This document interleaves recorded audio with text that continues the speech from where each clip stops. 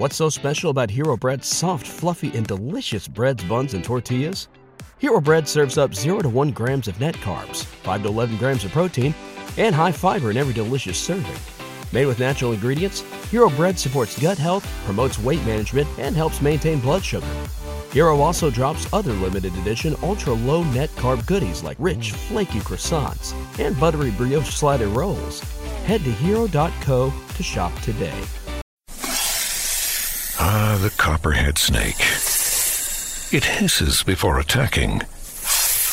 But that's not a copperhead. That's the Sullivan's RV freshwater tank overflowing into their black one, which is backing into their vent pipe, making for a very different kind of attack. One that arrives just in time for taco night. It's wild out there. When it gets too wild, Progressive has your RV covered. Quote today at Progressive.com. Progressive Casualty Insurance Company and Affiliates.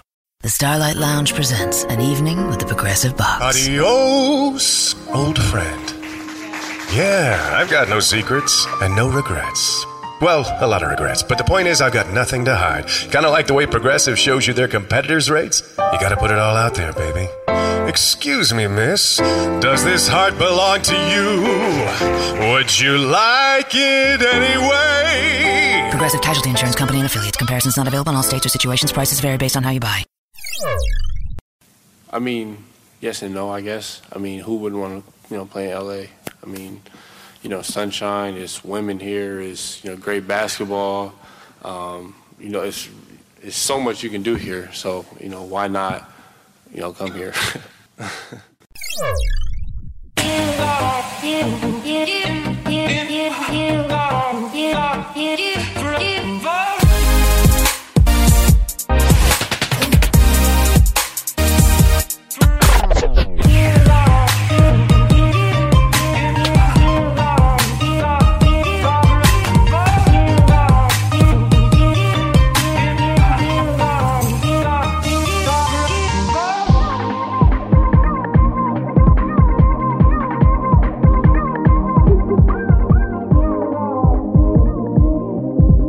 All right, welcome everybody to the Lakers Legacy Podcast, where the wild, fun, lit, crazy, eclectic ride that was the Lakers' 2017-18 regular season has just ended, and all I can say is, the glow-up is real, fam. Tommy, what do you have to say about the glow-up this year, and what does the glow-up mean to you? I have no idea what you're talking about right now. Okay, if you had to use context clues, what do you think the glow up means? I don't know, dude. What do you mean? I don't know what the glow up is. You tell me. All right, I'm going to give I can tell you. All right, Alan, tell Tommy what the glow up is. I think the glow up was stated very well by one Kyle Kuzma today when he said, quote, "There's sunshine, there's women here. Great basketball."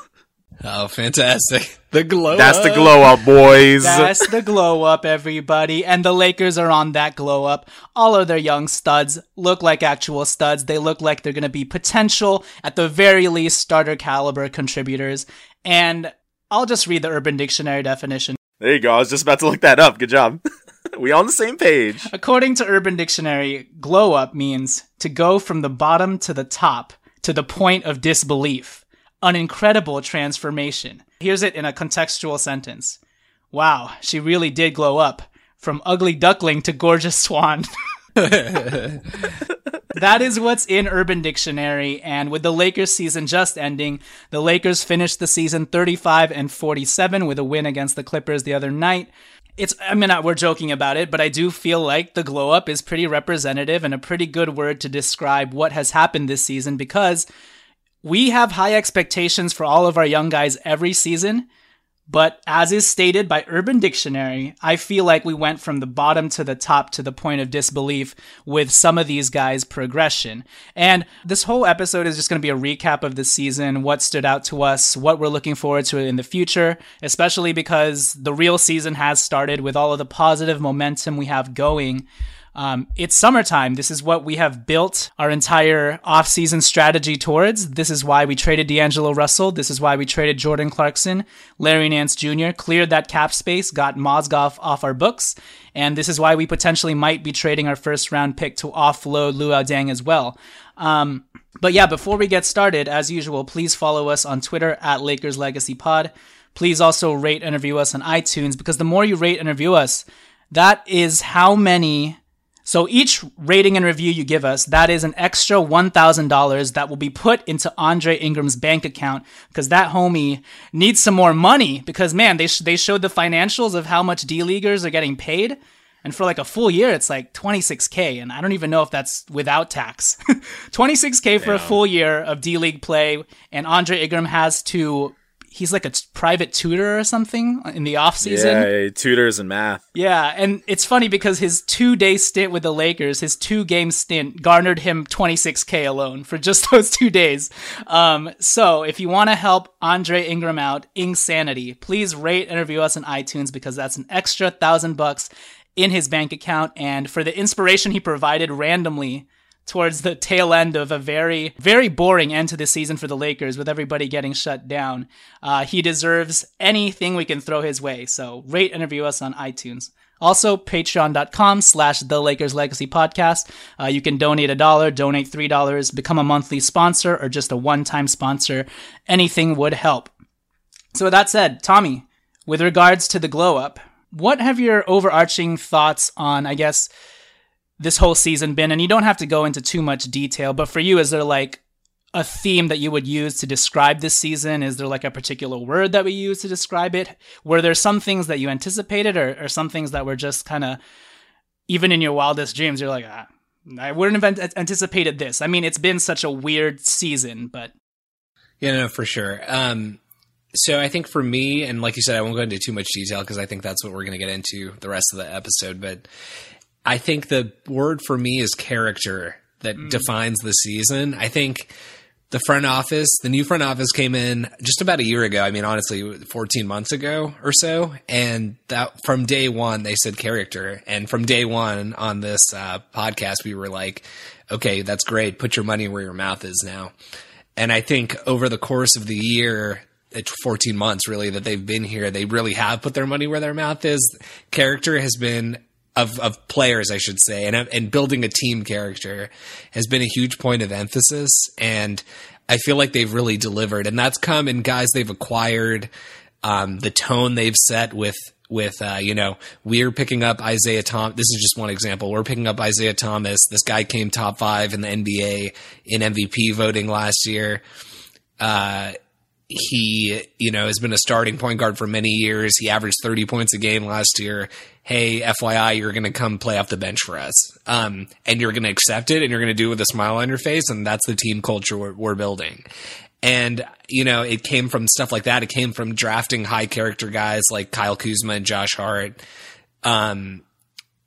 Really everybody we drafted this year, including Lonzo and Thomas Bryant, really fit that as well. Guys that we called up, including the late season call up in Andre Ingram.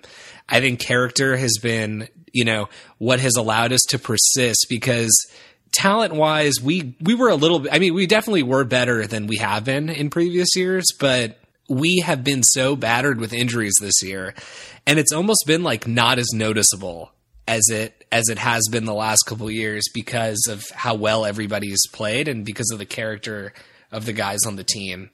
So yeah, for me, character is the word that describes this season. Yeah, I totally agree with you. Alan, what about you? Yeah, I love that you chose that. I just read a quote the other day from John Wooden that said, you want a team that has character and is not full of characters. And, I would say that our team, this year specifically, was lacking in characters. So that's always a good thing. The word I thought of first was culture, which I feel like is almost synonymous with character, especially the way you defined it. But, the thing that our team has been missing for so long now and has been talking about is building that identity, or even just finding some semblance of an identity. And whether that's the style of play that we have or whatever, I think this year the team truly has found their identity through building a good culture. Like you said, guys who have high character. We know that we're a team that wants to run and gun, for sure. And we have the personnel that's willing to do that. We have a team where, to quote the Washington Wizards, everybody eats, right? You don't have any ball stoppers on this team. Again, referencing Andre Ingram, obviously it's like just 2 games, but the second that guy touched the ball, if he didn't have a good shot, and Luke said this, or an opportunity to drive and like kick, he was moving the ball immediately. And, you know, other than like few moments here and there where we may get frustrated with certain individuals, maybe taking some ill-advised shots or whatever, things like that rarely happened this season. So it was just very easy to watch. It wasn't a strain, you know, like in the past, at least for me, and I know you guys probably felt the same way, watching some games was a struggle. You know, it was like, I don't want to say like painful to watch, but it was just not easy on the eyes. And this year, like you said, Tommy, even with all the injuries, it almost felt like in other sports like football or baseball, where guys get hurt, guys get sent up and down from like the minor leagues, and then you just plug them in and you play. We were able to do that this year, and guys just stepped up. It was a next man up kind of mentality.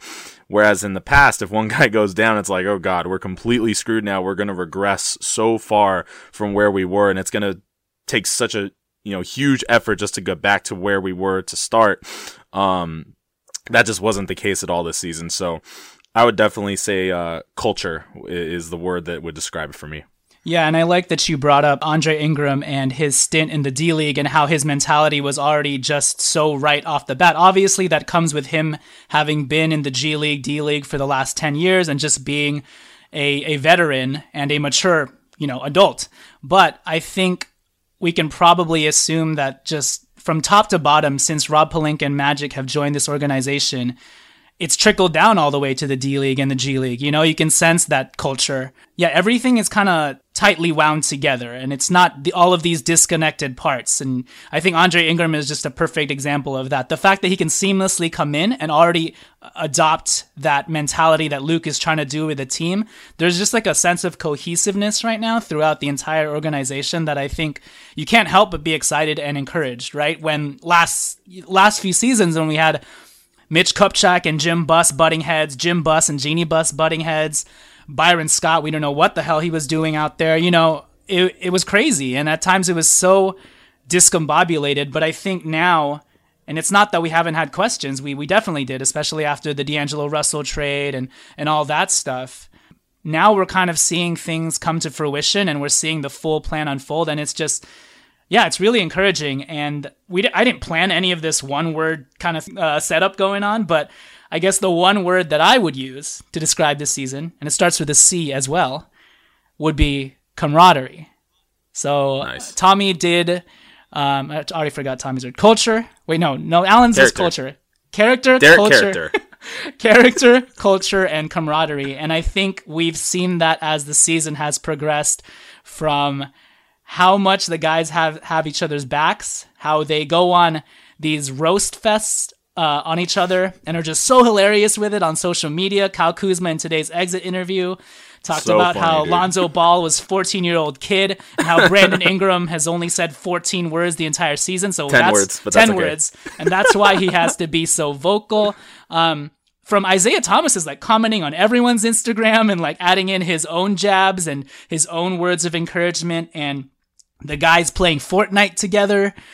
It's been crazy just what a family this group has been through and through. Lonzo Ball and Kyle Kuzma being BFFs from the start of Summer League up till now. Him talking about how starting this off season, probably in the next month or so, they're all going to get to the gym and work out together. I don't think the camaraderie has been this tight. Even the group of guys that we brought in, from Brooke Lopez and KCP, his Jailhouse Rock stint notwithstanding, and then Isaiah Thomas. I mean, it's just been a really good group of guys, and everyone's meshed really well. And even with Andre Ingram coming up, just to see how excited the guys were for him and how they were coming to his, you know, cheering him on and encouraging him, I think, yeah, it's been great to see the guys grow together, and it's no surprise why I think it's translated so well on the court. I think that's a big reason of our success this season. Not just that we have talented guys and that we drafted well. It's just these guys really get along. They really fight for each other, and they want to do this together. And so obviously we'll get into some questions of what we should do if we start to pivot really quickly into contention, and whether the strategy of breaking this young core apart is a good one. But overall, I'm really encouraged to end this season. Obviously, we had that malaise towards the end where guys were getting shut down. Julius Randle was kind of burning out from having played all 82 games. Props to Julius. But by and large, it's been a very successful season. And like Tommy said, if it weren't for the injuries or whatever, we probably would have been contending for the playoffs, or at the very least, like 44 wins or so. And that is an achievement in and of itself. So, Tommy, I'll turn it to you. We had the exit interviews today. I don't know if you're able to catch any or some of it, but did anything stand out to you from the actual exit interviews? And if you wanted to add anything else about the season, go ahead and do so. The one thing I'll answer both, but the first thing was just about the season. I liked what you said when you were talking with your camaraderie thing, and you even brought in the guys like KCP and Brook Lopez. Brook Lopez, I don't think has ever, had a history. I mean, I think pretty much wherever that guy's gone, he's been drama-free and everybody likes him. He gets along with people. Not to say that doesn't apply to KCP, but look, KCP came in here under very bizarre circumstances, right? Like, he thought he was going to get a certain deal. The Pistons, in a lot of ways, kind of screwed him over because they gave him a qualifying offer, so nobody wanted to offer him any money because he was a restricted free agent. Then they made a trade for Avery Bradley and kind of left him like out to dry because there was no teams with money. So KCP had the makings of a guy who is like, okay, look, I'm going to come in here. I already think the offer that I got, which was absurd, like 4 years, $64 million was like an underpay. So I'm going to come in here on 1 year, $18 million, and I'm going to do whatever I want. Like, that's kind of what I expected. And I expected, frankly, the coaching staff and the front office to bend over because he's represented by LeBron's agent and just be like, okay, do whatever you want. But again, the culture, the camaraderie, the character, however you want to describe it, like, it's amazing to me that we were able to get this guy to buy in, come here, play within the offense. He ended up shooting, I think, a career high from the field and a career high from three. Would have been even better numbers if he had not had that, that tough month where he was obviously like dealing with his situation with jail or whatever. So he, I think, is a really, really strong example of how like a team coming together can overcome those kinds of weird circumstances. 2 years ago in this exact situation, we would have known exactly what we were getting. Sign KCP 1 year overpay. Okay, that fool's coming in. He's going to shoot 20 times a game. And he's not going to pass, and he's going to feel like he can do whatever he wants. He's not going to play defense. But no, this dude was playing hard the whole year. The exit interview stuff, I didn't see a ton of it. I think the one thing that stood out to me the most, or at least the player that stood out to me the most, was Josh Hart. Josh Hart, I think, on the whole, had a much better season than I expected. I knew that this guy was going to be solid. I didn't know that he was going to be able to contribute at this high of a level, like, immediately. Part of it was he had some injuries ahead of him, so he got lucky. Yeah. So especially towards the end of the season, he started playing a ton of minutes. But I think he proved that, we've been this last several years that, especially like the last 4 or 5 years since we've been in the lottery, we've been drafting guys who are 18, 19 years old every year. We haven't really drafted that many older players. You guys can correct me if I'm wrong. I can't really honestly even think of any. Josh Hart was a 4-year college player, and I think we kind of lost perspective on how much value that brings. You're a 4-year college player. You come into the NBA, you're ready to play. And Josh Hart really showed that. And the thing that stood out to me from his exit interview was, I want to work on my ball handling skills now. Mm-hmm. And that's really interesting to me because it's like he already does these other things so well, and that will just be like an extra, piece of the puzzle that, he had a quote, I think, from his coach Jay Wright at Villanova, who he said, like, don't let anybody pigeonhole you or like tell you what you're supposed to be. Like, don't let anybody tell you you're just a 3-and-D guy. And I think Josh Hart is smart enough also to take that advice. Not in the way that Wesley Johnson took it, where it's like, hey, Wesley Johnson, like, you probably should be a 3-and-D guy also. Josh Hart, I think, is smart enough to take that advice and be like, okay, I know if I shoot 3-pointers really well and play defense really well, I'll get on the floor. I'm not going to I know who I am. I'm not going to go over and out there in the summer and now become an ISO one-on-one player. That being said, I know that improving ball handling is not going to hurt, and I'm a guard, so I have to be able to handle the ball. And I think that could, it's like your brain can't even process how good is this guy going to be. He was what was he, the 30th pick of the draft, in the first round. So if he can improve on that, it's going to be a huge upgrade. And that's what stood out to me. I saw a couple of things that Kuzma said that were hilarious, but in terms of substantive comments, I think that stood out to me. Yeah, so before we get more in depth into the exit interviews and I ask Alan on his thoughts, let's just land on Josh Hart for a minute, just because I got to watch him last night against the Clippers. I mean, it was such a trash game. It was pretty much just a random scrimmage, open scrimmage where no real plays were being set. But Josh Hart was the only reason to watch that game, really. And he had 30 points, 7 of 9 from 3. He had a crazy, it was almost like a heat check, but he had Tobias Harris on a string, and he just did a dribble pull-up in Tobias Harris's face from 5 feet behind the three-point line, and he just drained it. And it's crazy that, initially I think we would have seen Josh Hart and said, yeah, 3-and-D guy, but I just see so much more potential in him now. And let's not forget that during the Summer League, I think he played one game, right? And then he was injured and out. So even from the start, I was like, oh man, this guy's going to have a slow start, and he's probably... Maybe at the end he'll get minutes and whatnot, but I don't see him being a real contributor. I thought he would have the Thomas Bryant special, maybe a little more minutes, But given the fact that Lonzo Ball was a little brittle this season and we really had no additional guard depth, Josh Hart got his chances, and man, did he capitalize on it, especially towards the end here. I mean, in April, through 7 games, 17 points, 49% shooting, 41% from 3, hitting 2.4 a game. 78.6% from the free throw line, 6.3 rebounds, 2.1 assists, 1.1 steals, and that's not including just the very, very solid defense he plays and how hard he plays on defense, how he moves laterally so quickly, and his finishing ability in transition, his finishing ability in the half court is insane. And just the steadiness and stability he provides the team has been great. And now I think in this last stretch where we've seen him without any other primary scorer, Kuzma's not in there, he has the ability to hit these mid-range jump shots. He is a way better three-point shooter than I anticipated.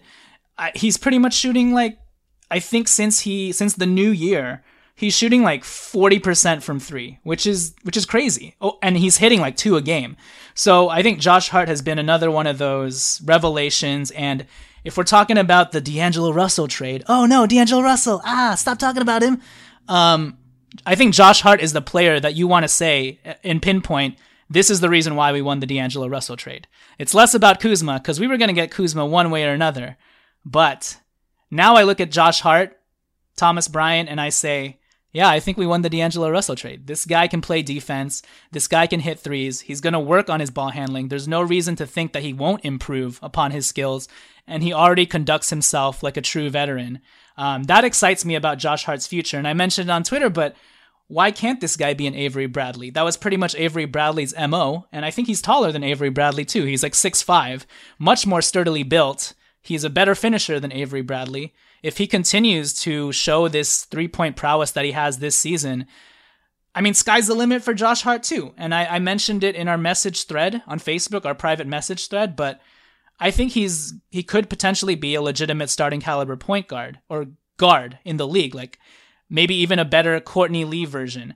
But maybe on our team, he's a 6th man just because we're planning to hopefully get some stars. But I think Josh Hart could inevitably become one of those really integral veteran guys that the Lakers used to have in their contending teams, like Ron Harper, Brian Shaw, Rick Fox. These guys were so important to the fabric of our championship teams, and I think Josh Hart could be that exact guy. And the fact that we lost Larry Nance Jr., it's even more paramount that we have a guy like Josh Hart who's already so established. And I think, as opposed to Larry Nance, he legitimately has skills that he can continue to improve upon. So, Alan, your thoughts on Josh Hart, and then anything that stood out to you exit interview-wise? Yeah, just to touch on Josh Hart again, you talked about his ability to finish, and I mean, again, just the fact that he went to college for 4 years, was able to build his body, he's like more or less grown into his man body, so to speak, and has learned how to absorb contact. And tell me more about that man body.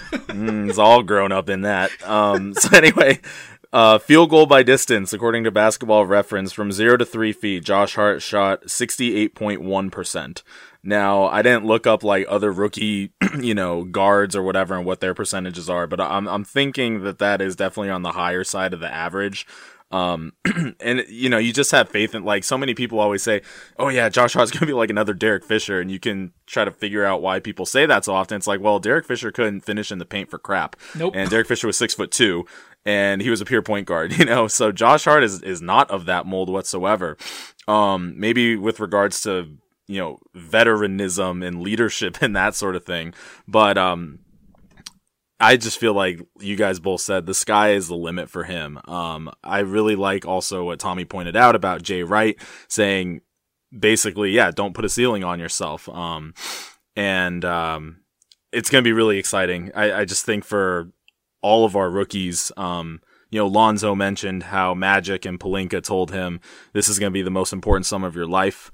Every single person on our team should feel that way, but especially for the young dudes, that jump from year 1 to year 2 is so critical. And I just imagine Josh Hart really taking that to heart. And good one. How'd you get to that one? Thank you. Just a really smart guy. Wait, Alan, can you mention Josh Hart's block on Donovan Mitchell, slam dunk contest champion Donovan Mitchell? Oh, ow, ow, ow, ow. That was sick, man. Yeah, he obviously didn't want to get posterized, so he reverse posterized him. Yeah. So yeah, that was sick too. But I think Pete even mentioned, shout out to Pete Zayas on Twitter, that it'd be really interesting if Josh played in Summer League. And, we don't necessarily anticipate Lonzo and the other guys participating this summer. But if Josh Hart is able to step into more of a, leadership role on the floor as kind of the captain of the team, so to speak, and work on and apply things like his ball handling skills and just be in more situations where decision making is his number one, role on the team, I think that would provide a lot of opportunities for growth for him. And he may not play the entire summer league or whatever, but just a few games, I think would be extremely beneficial for him. Yeah, agree. Tommy, can I just add one thing? Yeah, go for it. Yeah, I just wanted to add one thing on the Josh Hart. To add to that point, Alan was talking about how well he finishes around the rim. Cranjus the other day tweeted, Cranjus Smith Basketball, if everybody I'm sure most people follow him on Twitter. He tweeted the other day that as the ball handler in transition, as the ball handler scorer in transition, Josh Hart is like in the 93rd percentile or something. Like he's incredibly good. Yeah, wow. Overall transition, I think he was like about average, but as the ball handler, like taking the ball with the intention to score, he's absurdly good. So, again, he said, he wants to work on his ball handling, playmaking. I think that'll compensate for probably a lot of where he struggles is when he's, he has the ball, but he's not scoring. He's trying to do something else. Maybe that brings his efficiency down in those positions. But yeah, as the scorer, he's very, very efficient, which is intriguing because that's what we're trying to do is run. Yeah, he's kind of like the finishing version of Lonzo Ball because he'll just ram the ball down defense's throat in transition, but then he can actually finish because his body is so sturdy. He's almost like the guard version of Julius Randle too. Yes. He can take in all that contact and still finish it cleanly. So I can't remember if I told you guys about it or we talked about it on this podcast, but one time I watched Josh Hart stream Fortnite on Twitch. And so Laker fans go on there and they ask him questions and obviously he's playing the game, but when he gets a chance, he looks over and he answers them. And one guy just straight up asked him how do you finish so well, dude? And his response was, you'll notice, and this is so true, dude. It just shows you how smart this guy is. He's like, you'll notice that if I'm going up against somebody who's much bigger than me or even a little bit bigger than me, I don't want to get my shot blocked. So what I do is I intentionally jump off the wrong foot to kind of throw them off. So I'm trying to finish with my right hand, but I'll jump off my right foot. Or I'm going to my left hand. I'll intentionally jump off my left foot. because it kind of throws off their timing. And at first when he started, I did notice that actually, but I was like, oh, this dude is just like a rookie. He's like raw. He doesn't know what he's doing. He's out of control. But then I noticed he was finishing it every single time. Like it seemed like he was finishing it so well. And it turns out that's like a conscious thing that he's doing to avoid his shot getting blocked. Yeah, that's like next level strategy there. That's Mamba Network Muse Cage strategy. So I really appreciate that from Josh Hart. And I think last night he had a Fortnite celebration too after he hit a 3-pointer. He did. It was hilarious, dude. Wait, can someone explain that to me? He was like wrapping his forearm or something? Or? Yeah, so in a Fortnite, which I play from time to time, when you're healing yourself with bandages or like, any kind of healing, your guy does this motion where he kind of moves his hands like he's healing himself with bandages. So Josh Hart, he did that after he hit the 3, which was pretty funny. Oh, and he was throwing flames into the basket, so that's a very appropriate celebration. Thank you, Tommy, our Fortnite aficionado on this podcast. Hey, this is Brian from the Almighty Baller Podcast Network, here to talk about keeps. So, there's just no two ways to say it. Losing hair is awful. Nobody wants to go through it, and 2 out of 3 guys are going to experience hair loss by the time they're 35. This is the world we live in, people. Now, I personally haven't started this, downturn, but I got a couple of people close to my life that go through it, and they always say, should have started it sooner rather than later. So anyways, these FDA-approved products used to cost so much, but now, thanks to Keeps, they're finally inexpensive and easy to get. For 5 minutes, now and starting just $10 per month, you'll never have to worry about hair loss again. So they've ironed out the process. Basically, you just take a photo of your hair and you shoot it over, and a licensed physician will review the information and recommend the right treatment to you, and then boom, shipped right to your door every 3 months. So Keeps is only $10 to $35 a month. Plus now you can get your first month free to keep your hair. So come on, what are we talking about here? To receive your first month of treatment for free, go to keeps.com/almighty. That's KEEPS.com/almighty. That's a free month of treatment at keeps.com/almighty. Keeps, hair today, hair tomorrow. Yeah, so good things from the Lakers. I think one thing that stood out to me from now moving back into the exit interview talk and back into the culture and what we've established was Brook Lopez's interview, because he mentioned that this was one of the toughest years for him because his role continued to shift. And this was the first time that he wasn't, one of the go-to guys. And he was kind of just relegated to being a 3-point shooter. He really didn't find his footing till the new year. But even in spite of that, even in spite of this being the toughest year, he also said, if we're a contending team and the stars align, I could see myself taking a significant pay cut. Not just a pay cut, a significant pay cut. And damn, how do you, what do you attribute that to other than the fact that the culture must have been so good? That's it. Given the fact that this guy is saying, this season was tough. I didn't have my bearings statistically, or my game was off and it was inconsistent. But even in spite of that, I love what this team is doing. I love all of our young guys. He pretty much mentioned, dude, this team was carried by pretty much 2 second-year players, 1 third-year guy, a rookie. He was just listing off how impressed he was by this young group that was able to get 35 wins on their own in spite of all of the injuries we had to undergo, with Lonzo Ball pretty much only playing 52 games, Brandon Ingram only playing 50-odd games. And in spite of that, these guys just kind of came together, filled in the gaps, next man up type mentality. And the fact that Brook Lopez is so, glowing about all that stuff, and that he wants to be a part of the momentum and this ride, I think is telling to me. I mean, we conjectured before, maybe he'll take the qualifying offer or whatever. But the fact that he be so vocal about it prior to free agency even starting is, frankly, pretty incredible. And he said, if the stars align, I will take a significant pay cut. And that should tell you all you need to know about how the Lakers have positioned themselves so well into summer 2018. And everybody said it this exit interview. If we get a star, great. We would not complain if we got a superstar. But if we don't get one, it'll be fine. We're going to fight for each other. We're going to stick with this young core group, and we love playing with each other. We're going to be just fine. So I love to hear that mentality where, a superstar like Paul George or LeBron James definitely could be the missing piece and put us over the edge. But it's almost as win-win a scenario as you can get, I think. So, Alan, did you have any other exit interview tidbits that you wanted to throw out there?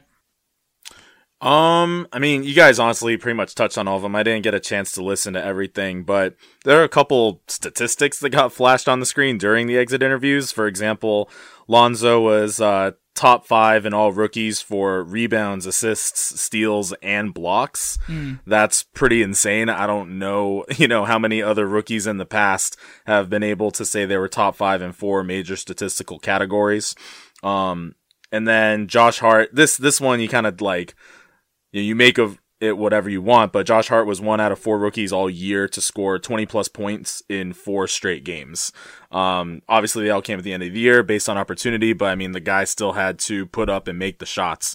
So, Kuzma too, both of them. That's right.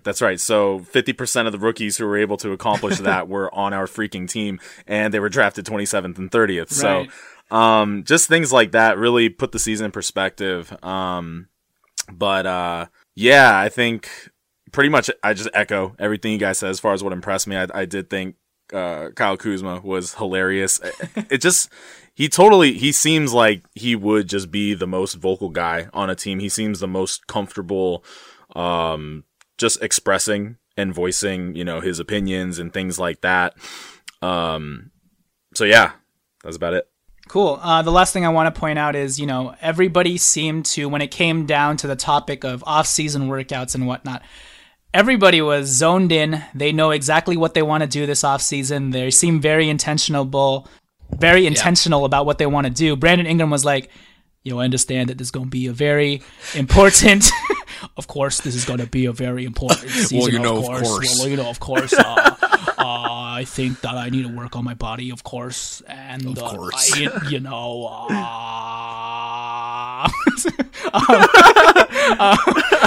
but he pretty much said that this is going to be a very, very integral season or off season for me. He's made tremendous strides as it is, still being pretty scrawny and barely 200 pounds. 7-point jump in point differential, 7-point jump percentage wise, shooting 47%. Oh my God. That's nuts to me, and nobody's talking about it. 47%. His 3 points went up, 3-point percentage went up by 10%, right? With more usage, this guy is just going to get better. And like he said, I'm going to work on my body, continue to work on strengthening it, continue to work on bulking up. I'm so excited to see next year's Brandon Ingram, and I have no doubt that he's going to work tremendously hard this offseason to get to the place where he wants to be. And I think we're going to get like a beast next year. And hopefully he won't be as brittle as he was this season. But yeah, overall, very encouraging stuff. I think the next topic I want to swing to is, given the fact that all of our young guys are so good, so much promise, they all like to play for each other, they all like to play together, they all like to play Fortnite together and roast each other. What do we think about the prospects of, and I'm not even talking about if LeBron James comes and Paul George comes, then we have to trade Kyle Kuzma and stuff. But there has been recent news, obviously, with regards to Kawhi Leonard being very unhappy with his place in the San Antonio Spurs organization. There's a lot of drama and political stuff going on with him not wanting to play, maybe him being misdiagnosed or his injury being a mental thing. Like, who really knows what what's happening besides the fact that it seems like he's unhappy and he may be entertaining leaving the San Antonio Spurs when his contract is up. I think he becomes a free agent 2019, right?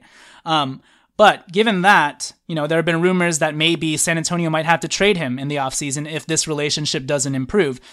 News has come out that he's ready to play in the first round, game 1 of the first round series. So that's pretty interesting. No, that was fake news. Dude. Oh, that was fake news? Oh, yeah, okay. I saw that. Basically, there was a string, if anybody saw that today, there was a string of people who somehow got fooled by this, but it was a tweet from last year. I guess I forgot, but apparently Kawhi was hurt right before the Spurs were about to play Golden State last year, too. So there was a tweet from last year that said Kawhi will be ready for game 1 against Golden State or something like that, and it got retweeted, and it started like a chain of retweets, but the date of the article was May 11th, 2017. Stupid. Manu Ginobili's like, no, not again. Yeah. We got 3. Damn it. Hashtag fake news. Okay, well, especially now that we know that that's fake news, things aren't well in San Antonio with Kawhi Leonard. And given that, the Lakers have been linked to, well, if the Spurs plan to trade him, the Lakers have this young core group that they have enough pieces that they can ship off maybe one or two pieces, include a draft pick, and maybe entice the Spurs to consider trading Kawhi Leonard because he is going to be a free agent in just a year. So with that said, Tommy, what do you think about the prospect of trading for Kawhi Leonard, knowing that once you get Kawhi Leonard in, then it makes it all the more easier to get another max free agent in free agency this summer?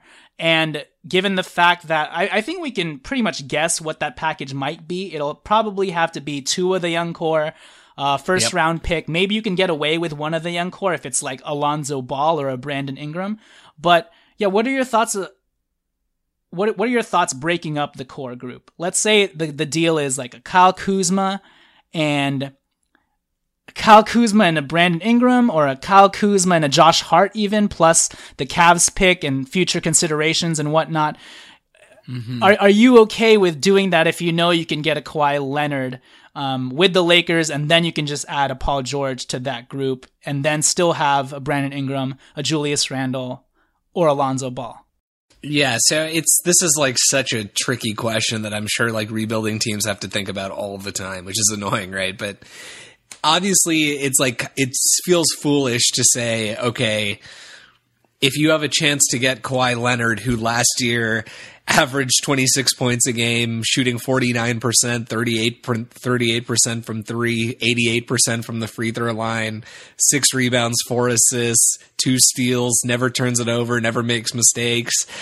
Like, also is one of the best defenders in the NBA. It's like, it feels silly to say that there's like no circumstance you do it. So I won't go that far. I just don't, honestly, I don't know. Like, this is the situation, one of the few situations where, I guess, first of all, I don't think the Spurs are actually going to trade him, regardless of, they'll figure it out. They're the Spurs. Like, they'll make a relationship work there. I feel like the Spurs, they don't like to talk about stuff a lot, and that begs a lot of questioning and speculation. So they're not going to come out and say, like, oh, there's a bad relationship. They're not going to come out and say, oh, no, there's not a bad relationship. So I think that leads to more speculation of how bad the relationship is, when really it might be fine and he's just not healthy. There's zero transparency. There's no transparency. It's just like Kawhi, who's one of the quietest guys in the NBA. Already to begin with. And then the Spurs organization on top of that. It's like, to me, it's somewhat unsurprising that we're not hearing anything. But anyway, if they do trade him, this is one of the few situations in my life where I'm like, well, I'm really glad I'm not the one who has to make that decision, because, like, is Kawhi better than Brandon Ingram? Could ultimately be. I don't know. I mean, probably Kawhi is one of the best players in the NBA, but who's to say that Brandon Ingram won't be one of the best players in the NBA in 4 years?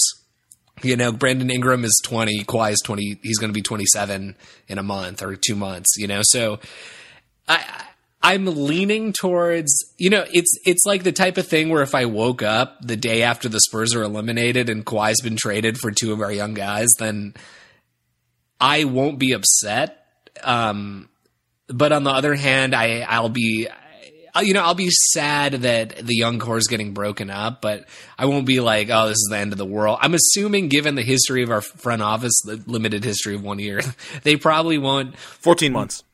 14 months. Yeah, sorry, I won't sell them short. They probably won't, botch this if we end up becoming a player here. I just think that, you know, there's a lot of factors to consider. One, the one that you talked about is 2019, Kawhi's going to be a max free agent and he is going to earn the max. So we are going to have to pay him the max. That's one huge factor. Whereas Kyle Kuzma, Brandon Ingram, Lonzo Ball, if you're able to add your own stars in free agency, that's how you add 2 max stars and then keep your entire young core together the entire time, because they're so cheap. You know, so that's one way to really build a dynasty as opposed to building an immediate contender. That being said, if you wait till free agency, you see that nothing's happening. I can see a situation where you then are like more inclined to go after Kawhi. But again, it's like we saw with Isaiah Thomas this year. What is going on with this guy? Like, he was supposed to only miss like the first 2 months of the season, and he just never came back. Or he came back for 9 games and never really looked like himself, and then was out again. Yeah.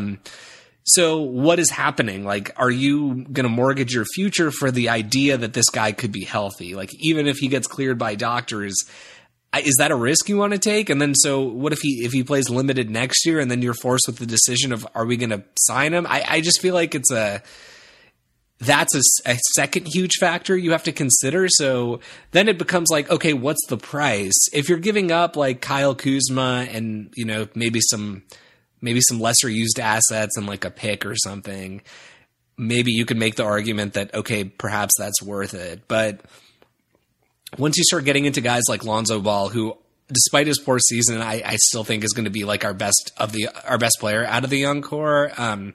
Brandon Ingram, despite his injuries, you know, so far, or I guess really just this season, I think he's going to be probably our second best player, if not our best, out of the young core. So, like, I just think that it's so risky to make that move. Obviously, in a vacuum, Kawhi Leonard is great if you could just get him and you know exactly, I'm going to get Kawhi Leonard. He's going to be 27 years old. He's going to be putting up 26 a game on efficient numbers and the greatest defense in the NBA for the next 5 years. That's one thing. But we just have no idea that's what we're going to get. Like, frankly, he hasn't played a whole season since he's been in the NBA. He's been, you know, I think he always has like minor injuries here and there. He's still like, I don't think it's ever really held him out of significant playoff time except for last year, but it's just, these are all factors. And I guess it's like, as stupid as I feel saying, I don't know if I'd be comfortable doing that. I just want to point out that these are the reasons why I don't know if I'd be comfortable doing that. So anyway, I don't know what you guys think. I think I'm actually confident in saying I don't think I would do that. I know I sound crazy, but I think it's more a testament to what this team has done on their own accord than it is saying anything about what we think about Kawhi Leonard. We totally agree. Best player, if this whole mystery between regarding his health is just nothing but smoke and he returns to form, obviously you'd love to have Kawhi Leonard, but given the contextual things we talked about and that you just mentioned, Tommy, if you really want this guy, he has a player option in 2019 that if he takes because he doesn't want to stay in San Antonio, just wait. Just wait an extra year. Just wait, yeah. Like, you don't have to prematurely pull the plug if you know that you can potentially still get Paul George and LeBron James and keep your young assets, because Kyle Kuzma is a cost-controlled player whose price point you can control for the next 5-7 years, you know? Same with Josh Hart. Exactly. So even if you're saying we are only giving up Kyle Kuzma and Josh Hart and Thomas Bryant and the 25th pick, to me, I'm like, no, I don't want to give up Kyle Kuzma. And given how good Josh Hart has looked and how he still shows upside as a 23-year-old player, and you know that you can control these guys, let's just wait. If we need to trade them down the road, we can still trade them down the road. Exactly. In a lot of ways, it's like, now that you bring that up, it's very similar to what happened, the conversations we were having last year. I mean, it was a little bit different in the sense that Paul George explicitly said, I'm going to the Lakers, so that made us even inclined to give up less. But I remember at the time, Laker fans all over Twitter, including us, were getting completely flamed for even suggesting that we wouldn't give up Julius Randle, Jordan Clarkson, and multiple picks to get Paul George. And some people were saying, I can't believe the Lakers wouldn't give up the number 2 pick, Lonzo Ball, to get Paul George. And in hindsight, it's like, look at how everything has turned out for us. And we still have a chance to get Paul George because nothing has changed, even though he got traded. There's by any means, no indication that it seems like he's for sure going to stay there. So like, it's really not that different than what we're seeing now. And the Lakers have more leverage now because they're an actual good team that just needs peripheral superstar pieces, or honestly, just peripheral pieces. As you know, we were talking about this on our message thread earlier, but hey, if we strike out, this is the best strikeout scenario that we've ever had in the last 5 years of trying to do this cap space stuff, or actually last 5 to 7 years, even when Kobe was here, because you bring back Brook Lopez, you bring back Isaiah Thomas, get another solid veteran piece, and just pray for health. And you've got a playoff contending team, especially if you factor in all these guys are 1 year have 1 year under their belt more and another offseason to really mesh and gel together. And you have Isaiah Thomas in training camp. I mean, I don't think we have the leverage. There's no need to be, even more so now, there's no need to be desperate. So, Alan, what are your thoughts on that? I really like the parallel that Tommy drew between the Kawhi thing and then Paul George last year. I didn't really think about it in that way before, but I think if there's one thing that this front office has shown is that they're not going to jump the gun. They're not going to make rash decisions, you know. And if they were to like pull the plug, like you guys said, on our young core just to acquire Kawhi Leonard right now, I don't know. It just seems like that would be out of character given we only have 14 months of our front office to look at. But yeah, I'm in the same boat as Tommy. I would say like if it all went down and we acquired I keep saying Paul George. If we acquire Kawhi Leonard and then we dump a few of our guys, I would definitely be sad because it's like, God, like look at how much we accomplished in 1 year with, we'll just continue to use Kyle Kuzma and Josh Hart. And I mean, if we just got rid of them, it would feel like this season was kind of a waste in a way. However, you could of course then look at it as, well, those guys paved the way to getting a guy that's a top 5 player in the league. But because of the health situation and the fact that there is now a precedent set for guys coming back from injuries too soon, being misdiagnosed, whatever, it just gives me a lot of pause personally. And, you know, they're obviously going to be privy to his medical situation. You would think they can vet all the doctors, you know, all across the United States to see what's really going on with the guy. And from there, they can make, you know, an educated decision. But if I had to guess what's going to happen, I don't think we would trade our young core pieces this offseason to get Kawhi Leonard. Yeah, or I think you can even extend this analogy to a Kawhi Leonard type player. I think you only make moves like that once you've got the bird in the hand, so to say. Is that how that idiom goes or whatever? I don't, you guys know. I really got that one. Me neither. Yeah. But you know, you got the bird in your good. hand, and you want to make sure that bird does what? That you get that other bird, Doesn't right? fly away. Doesn't. Oh. Yeah, a bird in the hand is better than a worth 2 in the bush. Is that what it is? Yeah. Yeah, it's like something like a bird in the hand is worth 2, something like that. I don't know. You What the guys hell does know. that even mean? It's stupid. It's like it's what you have tangibly is better than what you can't see because the two birds in the in the bush are like you can't see they might them. be So dead. You don't know. It could be dead. Yeah. It could have been wind blowing the bush. It could be You thought there was lizards. 2. They could be lizards. Could be people. But I'd rather just keep Brandon Ingram than get a fucking lizard. Or, excuse my language. Bird in the hand's better than spilled glass of milk that you don't want to cry over because plants don't grow on money trees. The money that we would have to pay Kawhi Leonard in 2019. Hey! Boom, boom, boom, boom. Let's see how we all connected that. No, I actually seriously wanted to bring up the money point again because if you commit to a guy like Kawhi Leonard, you're essentially committing to him. I mean, you're essentially committing your team to that structure for the next 4 years, and there's really no wiggle room for that. I think right now the Lakers have the highest form of flexibility that they're ever going to have with all the young core pieces they have right now at the controlled price points that they're at. I think it would just be smart for the Lakers to, again, assess all their options. And until they get a guy like Paul George, I think that the calculus changes dramatically. Once you get one of those legit superstar guys, then you can actually start to actually consider trading some of the young guys. But honestly, I would still try and work them out with that Paul George. You know, even if it's just Paul George, test it out first. You can still trade them later. You can still trade them at the trade deadline if need be. But wouldn't it be amazing if through first half of the season, let's say Paul George is the only superstar we get, because we let them test it out and gave them even like a 3-month trial period. What if they actually end up meshing well? Kyle Kuzma makes another leap and he's now a consistent 20-point scorer. Brandon Ingram's a 20-point scorer. I mean, Julius Randle continues to be a 20-point scorer. This season we have 3 guys tied for 16 Lonzo points scores 20 points a game. I mean, Lopez 20 points a game. 20, 20, Josh 20, Hart, 20. 20 points a game. It's like Alex you're Caruso, averaging 20 points a game. 160 points a game, bro.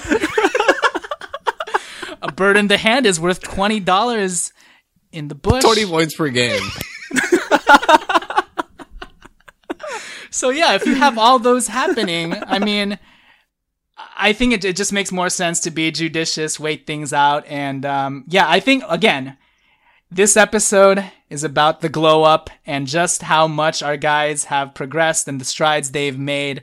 And I think it's just a testament to, this whole season and why we're so encouraged moving into the summer, regardless of whether or not we actually strike out again. So I guess I'll give you guys the last word on like what you guys are looking forward to this offseason, how your sentiments have changed with regards to, last off seasons where I guess we were still super hyped. I mean, I'm still super hyped. I recognize that it's a very, very pivotal and important off season, especially because this is the time to do the 2 max plan. But for some reason, I'm just so much more at ease and at peace with everything regardless. So, Alan, what are your thoughts heading into this very, pivotal summer 2018 free agency? I mean, if we eventually stay pat and then add that first round draft pick and don't even trade it, it would kind of be like you would sigh a little bit of like, oh, well, that's like a little bit of a letdown, after all the hype that's been created by ourselves and the entire freaking NBA. But at the end of it, if you look at our squad and, if we keep IT on a 1-year deal and Brooke and all that kind of stuff, essentially bring back the same dudes. I mean, we had so much fun this season. I wouldn't mind signing up for that again. And then, like you said before, assuming that health is just better than this year, it doesn't even have to be like perfect. If guys can at least suit up 65 to 70 games next season, we're absolutely sniffing the playoffs. So if at the very end that's what goes down, I'm content with that. If we add one big piece like a Paul George, then I'm going to be thrilled, and then if we add anything beyond that, that's just a cherry on top. But it isn't, all out 2 max guys or bust. And, if that doesn't go down, then we're super disappointed and the front office is a failure. I'm absolutely not in that position whatsoever. Yeah. So, when the D'Angelo trade happened at the beginning of the season, we were of that mentality. We better get a max guy or this trade was a bust, right? To be able to sit here and say now, no, it's not a bust, even if we don't get anybody. Yeah, I mean, I guess maybe I'll eat crow on that and just. I mean, can't we win 5 more games next year? Pretty darn easily. Get to 40. Oh, easily. That is so reasonable. Okay, so how about 6 games, 7 games, 8 games, and then shoot, you're right 20 there. 20 games, bro. Yeah. 20 points per game. 20 games points per game. 20 games. 20 more wins.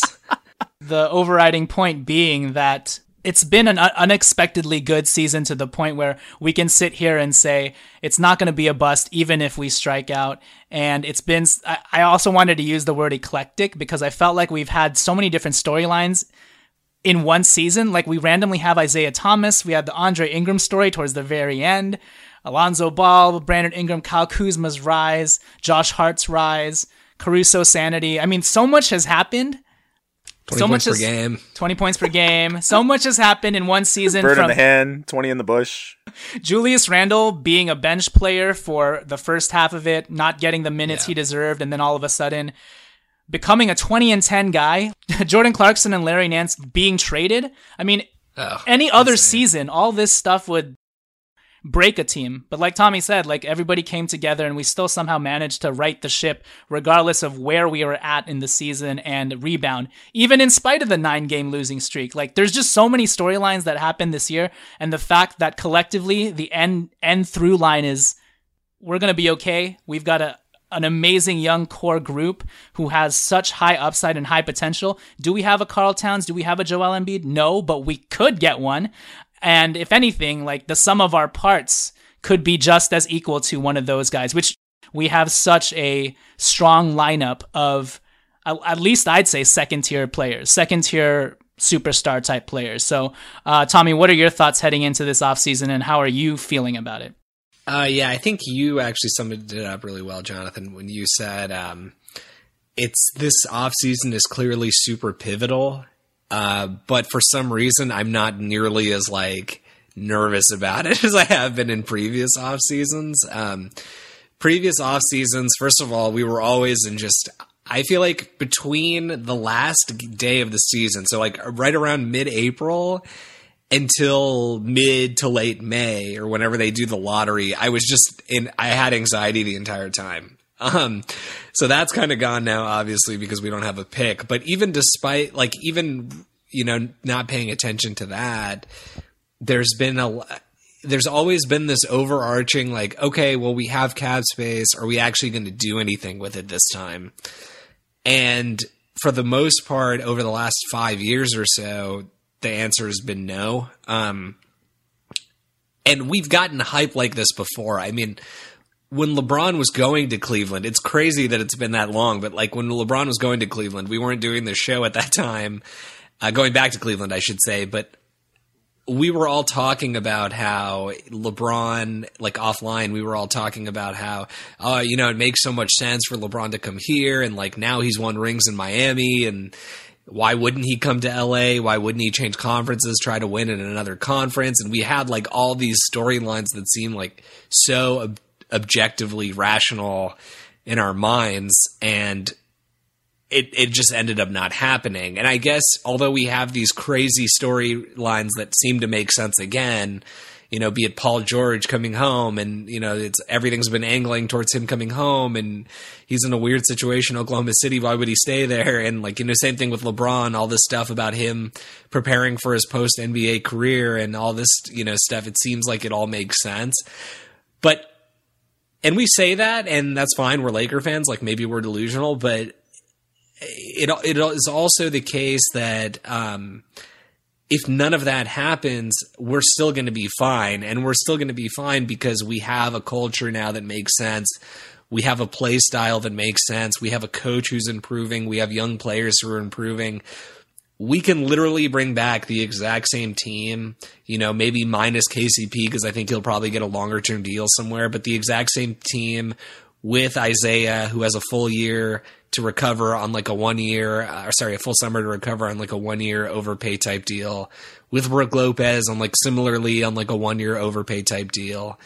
And we can bring the same exact team back and probably make the playoffs. I mean, we've improved 9 wins each season with Luke. This year, we probably would have improved more than 9 wins if we were actually trying to compete for the playoffs. And so it's just like there's so much more to be optimistic and positive about this year compared to previous years.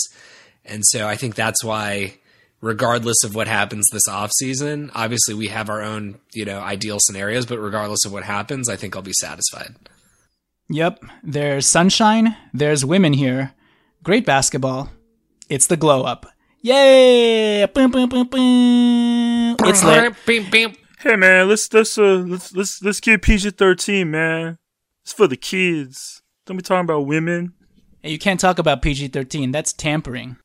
Tamper mop. Beep. Ayo. All right.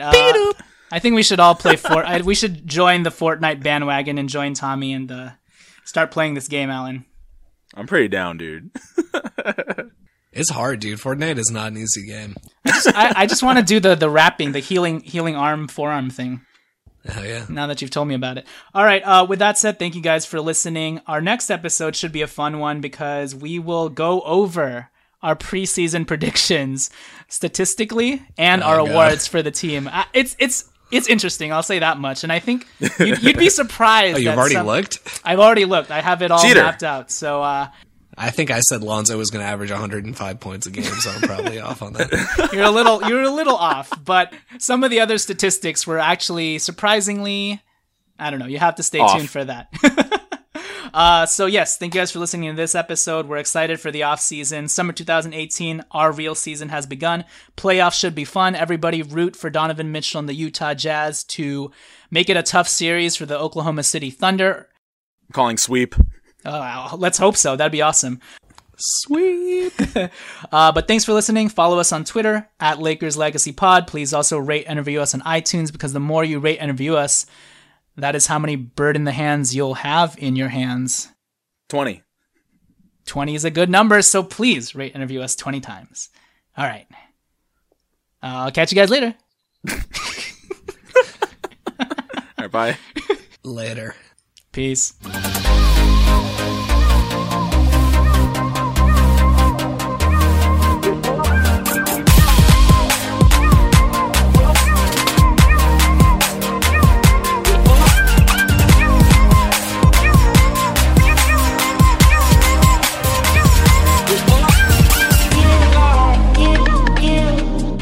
Let's say you just bought a house. Bad news is, you're one step closer to becoming your parents, which means you're going to start telling your kids to clean up before the cleaning lady comes. Doesn't make sense, but you're the parent and they're the kids. You're going to start telling them that now, too. Good news is, it's easy to bundle home and auto through Progressive and save on your car insurance. And there's your opening to remind them who pays the bills around here. Progressive Casualty Insurance Company, affiliates, and other insurers. Discount not available in all states or situations. This is what Flo from Progressive sounds like in one of our many hilarious commercials. Hi! Did you know that you can get a quote on your motorcycle insurance in under 3 minutes at Progressive.com? And did you know that saying hi makes even bad news sound good? Hi! You have high cholesterol! Hi! You're fired! And this is what that same commercial sounds like on your motorcycle. Hi! There's no more pain! Yeah, even our commercials sound better on a bike. And with basic policy starting at $75 a year, Progressive helps keep you on yours. Quote today at Progressive.com. Progressive Casualty Insurance Company and affiliates. Annual premium for basic liability policy not available in all states. What's so special about Hero Bread's soft, fluffy, and delicious breads, buns, and tortillas? These ultra-low net-carb baked goods contain 0 sugar, fewer calories, and more protein than the leading brands, and are high in fiber to support gut health. Shop now at Hero.co.